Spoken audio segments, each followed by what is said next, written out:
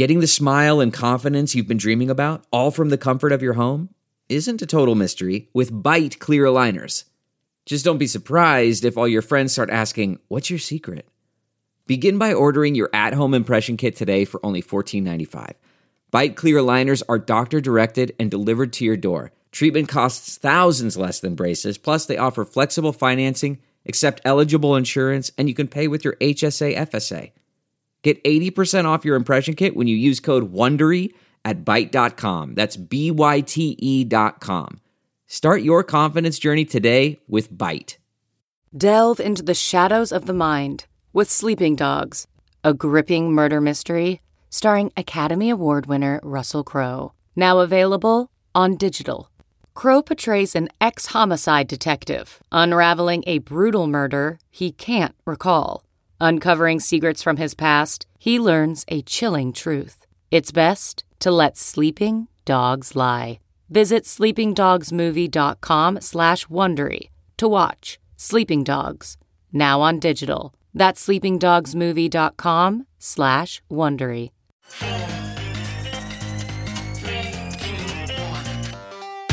Welcome back to The Breakdown with me, NLW. It's a daily podcast on macro, Bitcoin, and the big picture power shifts remaking our world. The Breakdown is sponsored by NYDIG and produced and distributed by CoinDesk.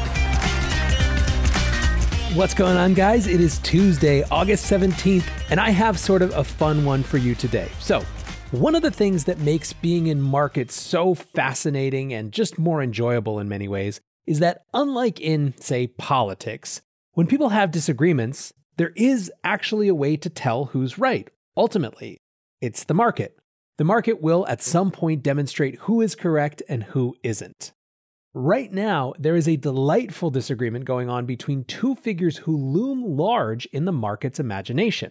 The champion of disruptive innovation herself, Cathie Wood, on the one hand, and Michael Burry on the other, who you might recognize as the main character in The Big Short. The reason it's interesting isn't that it's just two big personalities going head to head. Instead, it reveals quite a bit about the very different expectations people have about inflation, growth, and what happens next in markets. Let's start with Michael Burry. First, a little background on Burry for those of you who might not know. He's best known in pop culture as the main subject of Michael Lewis's book, The Big Short, and the movie of the same name. He was the guy played by Christian Bale. Burry ran a hedge fund called Scion Capital that he started in 2000 with inheritance money and loans from family. Right from the beginning, you'll see a common thread, which is Burry building his whole career in betting on bubbles. When he started Scion in 2000, he immediately started shorting internet stocks, which, as we know, the world would soon come to see as highly overvalued. In 2001, the S&P 500 fell around 12%, while Scion was up 55%. In 2002, the S&P 500 was down another 22.1%, while Scion was up 16%. In 2003, the market turned around and rose 28.69%, but Burry beat it again, up 50%.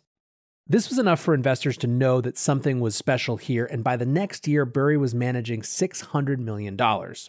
Now, around 2005, Burry started to shift his focus to the subprime mortgage market. He got convinced that a specific subset of those mortgages would begin losing value within a couple years of issuance, and subsequently persuaded investment firms to sell him credit default swaps against the deals he considered most vulnerable.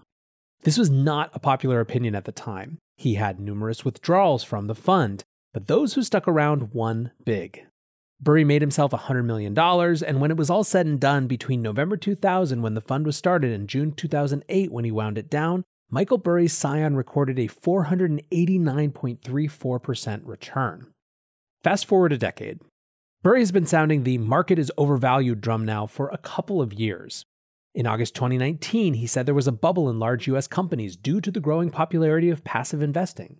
In December of 2020, he revealed that he was short Tesla. This also showed another curiosity of Michael Burry. He absolutely loves to tweet and then shortly thereafter delete it. So, from December 2020, he tweeted, "So, Elon Musk, yes, I'm short Tesla, but some free advice for a good guy. Seriously, issue 25 to 50% of your shares at the current ridiculous price. That's not dilution. You'd be cementing permanence and untold optionality. If there are buyers, sell that Tesla souffle. Elon Musk, shockingly, did not listen. Burry's tone got somewhat more hostile in January when he taunted, "Well, my last big short got bigger and bigger and bigger too. Enjoy it while it lasts." In May, the magnitude of his short position was revealed.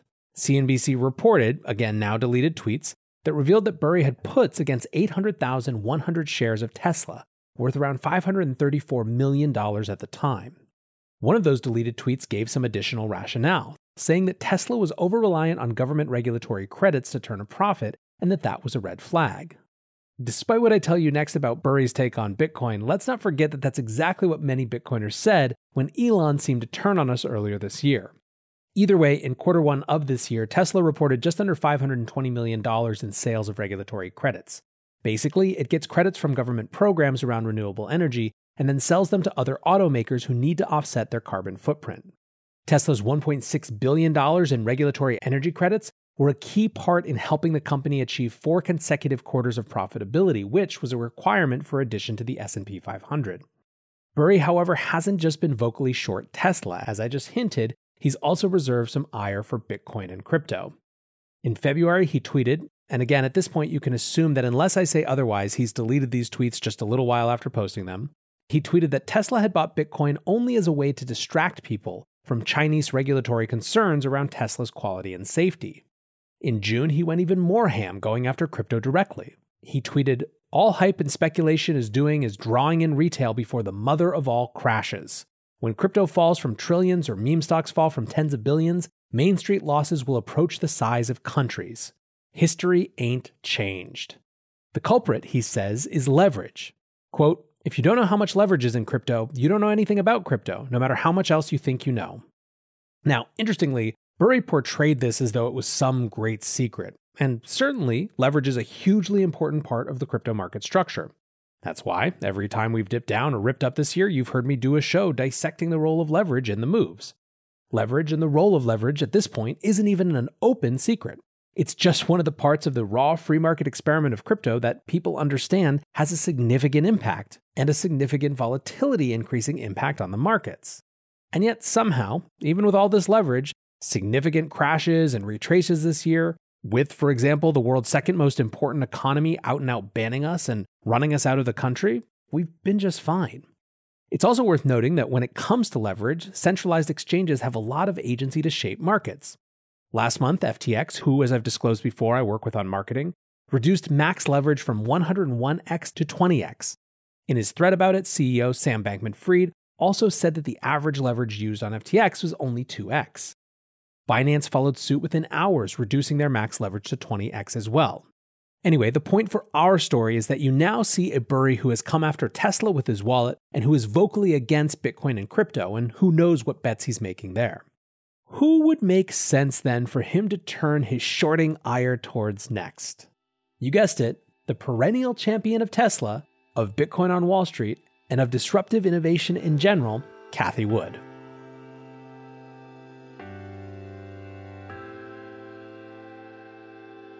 The Breakdown is sponsored by NYDIG, the institutional-grade platform for Bitcoin. As longtime listeners know, NYDIG is a major force in the Bitcoin space, and they're now making it possible for thousands of banks who have trusted relationships with hundreds of millions of customers to offer Bitcoin. That mainstream access is critical for all of us, and you can learn more about it at nydig.com/NLW. That's nydig.com/NLW.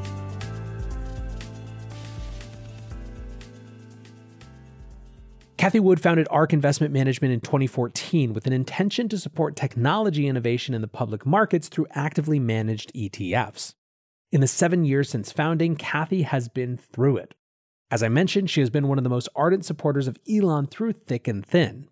In February 2018, she told CNBC that Tesla could grow around 1,100% from its price at that time to reach a price of $4K per share within 5 years. People chuckled, and chuckled harder when she doubled down a year later on that prediction after Tesla had dropped 29%. However, 2 years on from that, in January 2021, Tesla hit that target on a split-adjusted basis. Overall, 2020 was the breakout year for Wood and her ARK funds. They started the year with around $3 billion in assets under management, And by the end of the year, their flagship innovation ETF alone had become the world's largest actively managed ETF, with $17 billion in assets under management and a 170% return that year. Overall, the firm now manages over $50 billion in assets under management spread across its ETFs. They've also continued their engagement in Bitcoin and crypto-adjacent things. They've gobbled Coinbase and Robinhood stock this year, for example, contra the markets. They've also co-hosted with Square the B-Word event for institutional investors to learn about Bitcoin, where Elon Musk declared détente, more or less, with the Bitcoin community. What's more, ARK has been interesting to watch as a sort of macro reference point for the crypto markets. If you look at just that flagship innovation ETF, ARK peaked in Feb and then came down throughout March, April, and May before coming back up again in June into July and staying somewhat range-bound for the last month or so. What has been shifting throughout that time is people's beliefs and expectations about the future of monetary policy. That first leg down for ARK was characterized by a larger market shift in expectations. The economy was starting to heat up, inflation was going up, and despite assurances that the Fed was going to keep the gas flowing when it came to asset purchases and zero interest rates, markets were getting more convinced that inflation would force their hand. In the scenario where the Fed did have to hike rates, the first thing that would be hit were risk stock valuations. Since then, the macro landscape has gotten a lot more blurry. Delta variant has confused things. Certain economic indicators are weaker than expected, like the 1.1% drop in retail sales in July that we learned about today. And in general, there is just a lot up for debate about what happens next.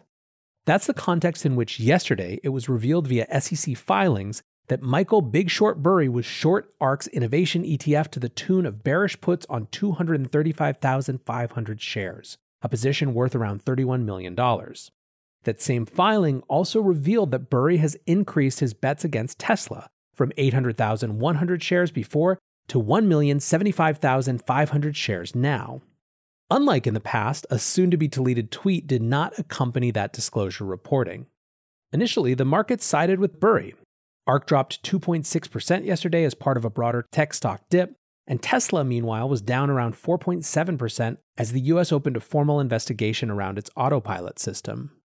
Today, though, Cathie bit back, and she did so on a Twitter thread that I believe will not be later deleted. Let's actually read the whole thing. Retweeting the news that Burry was making bets against ARK, she writes, "Most bears seem to believe that inflation will continue to accelerate, shortening investment time horizons and destroying valuations. Despite what we believe has been a supply chain related / short-term burst in inflation, both equities and bonds have appreciated since March. Unlike the tech and telecom bubble, this equity bull market has broadened beyond the innovation strategies that boomed last year to value in other stocks that had trailed. The bull market has strengthened, setting the stage, we believe, for another leg up in innovation strategies. The equity market is likely to reward disruptive innovation strategies once again when headline inflation breaks and/or fears of recession increase. If the bond market is correct, one or both will be obvious during the next 3 to 6 months.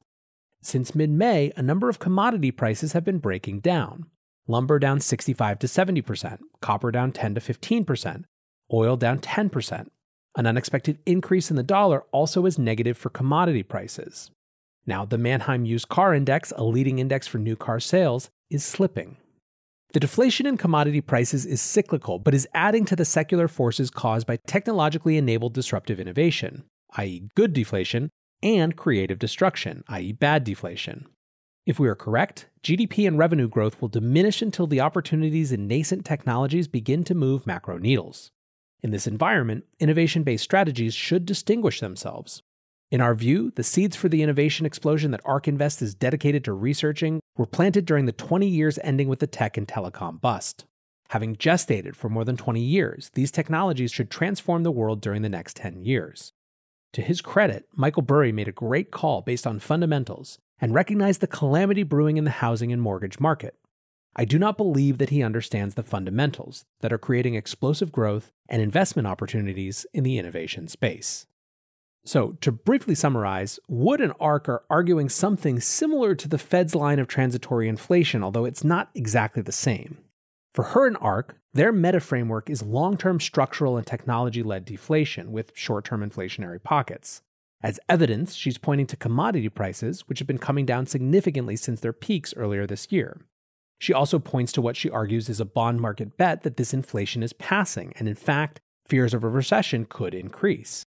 In the context of either inflation concerns dwindling or larger fears around growth, markets will again turn to disruptive innovation companies as the only reliable drivers of growth and as the biggest beneficiaries of dovish policy tailwinds.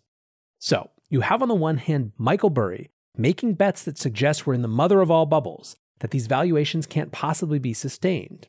And through his actions, he seems pretty clearly in the camp that the first thing to get nuked will be tech valuations.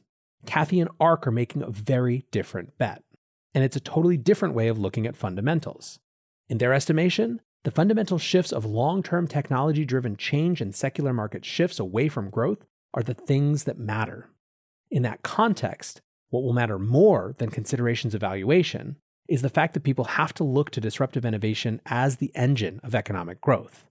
It's actually a much larger argument than just a market pricing argument. Who will be proven right? Well, that's the great thing about market-based battles. Ultimately, the numbers will tell us whose conviction is borne out. Anyways, guys, I appreciate you listening, and until tomorrow, be safe and take care of each other. Peace. How powerful is Cox Internet? Powerful enough to let your band members in Vegas, Phoenix, and Rhode Island jam like you're all in the same garage. Get gig speeds powered by fiber from Cox. It's internet built for tomorrow, today. Cox, always building better. Download speeds up to 1 gigabit per second. Cox Internet is connected to the premises via coaxial connection. Speeds vary and are not guaranteed. Cox terms and other restrictions may apply.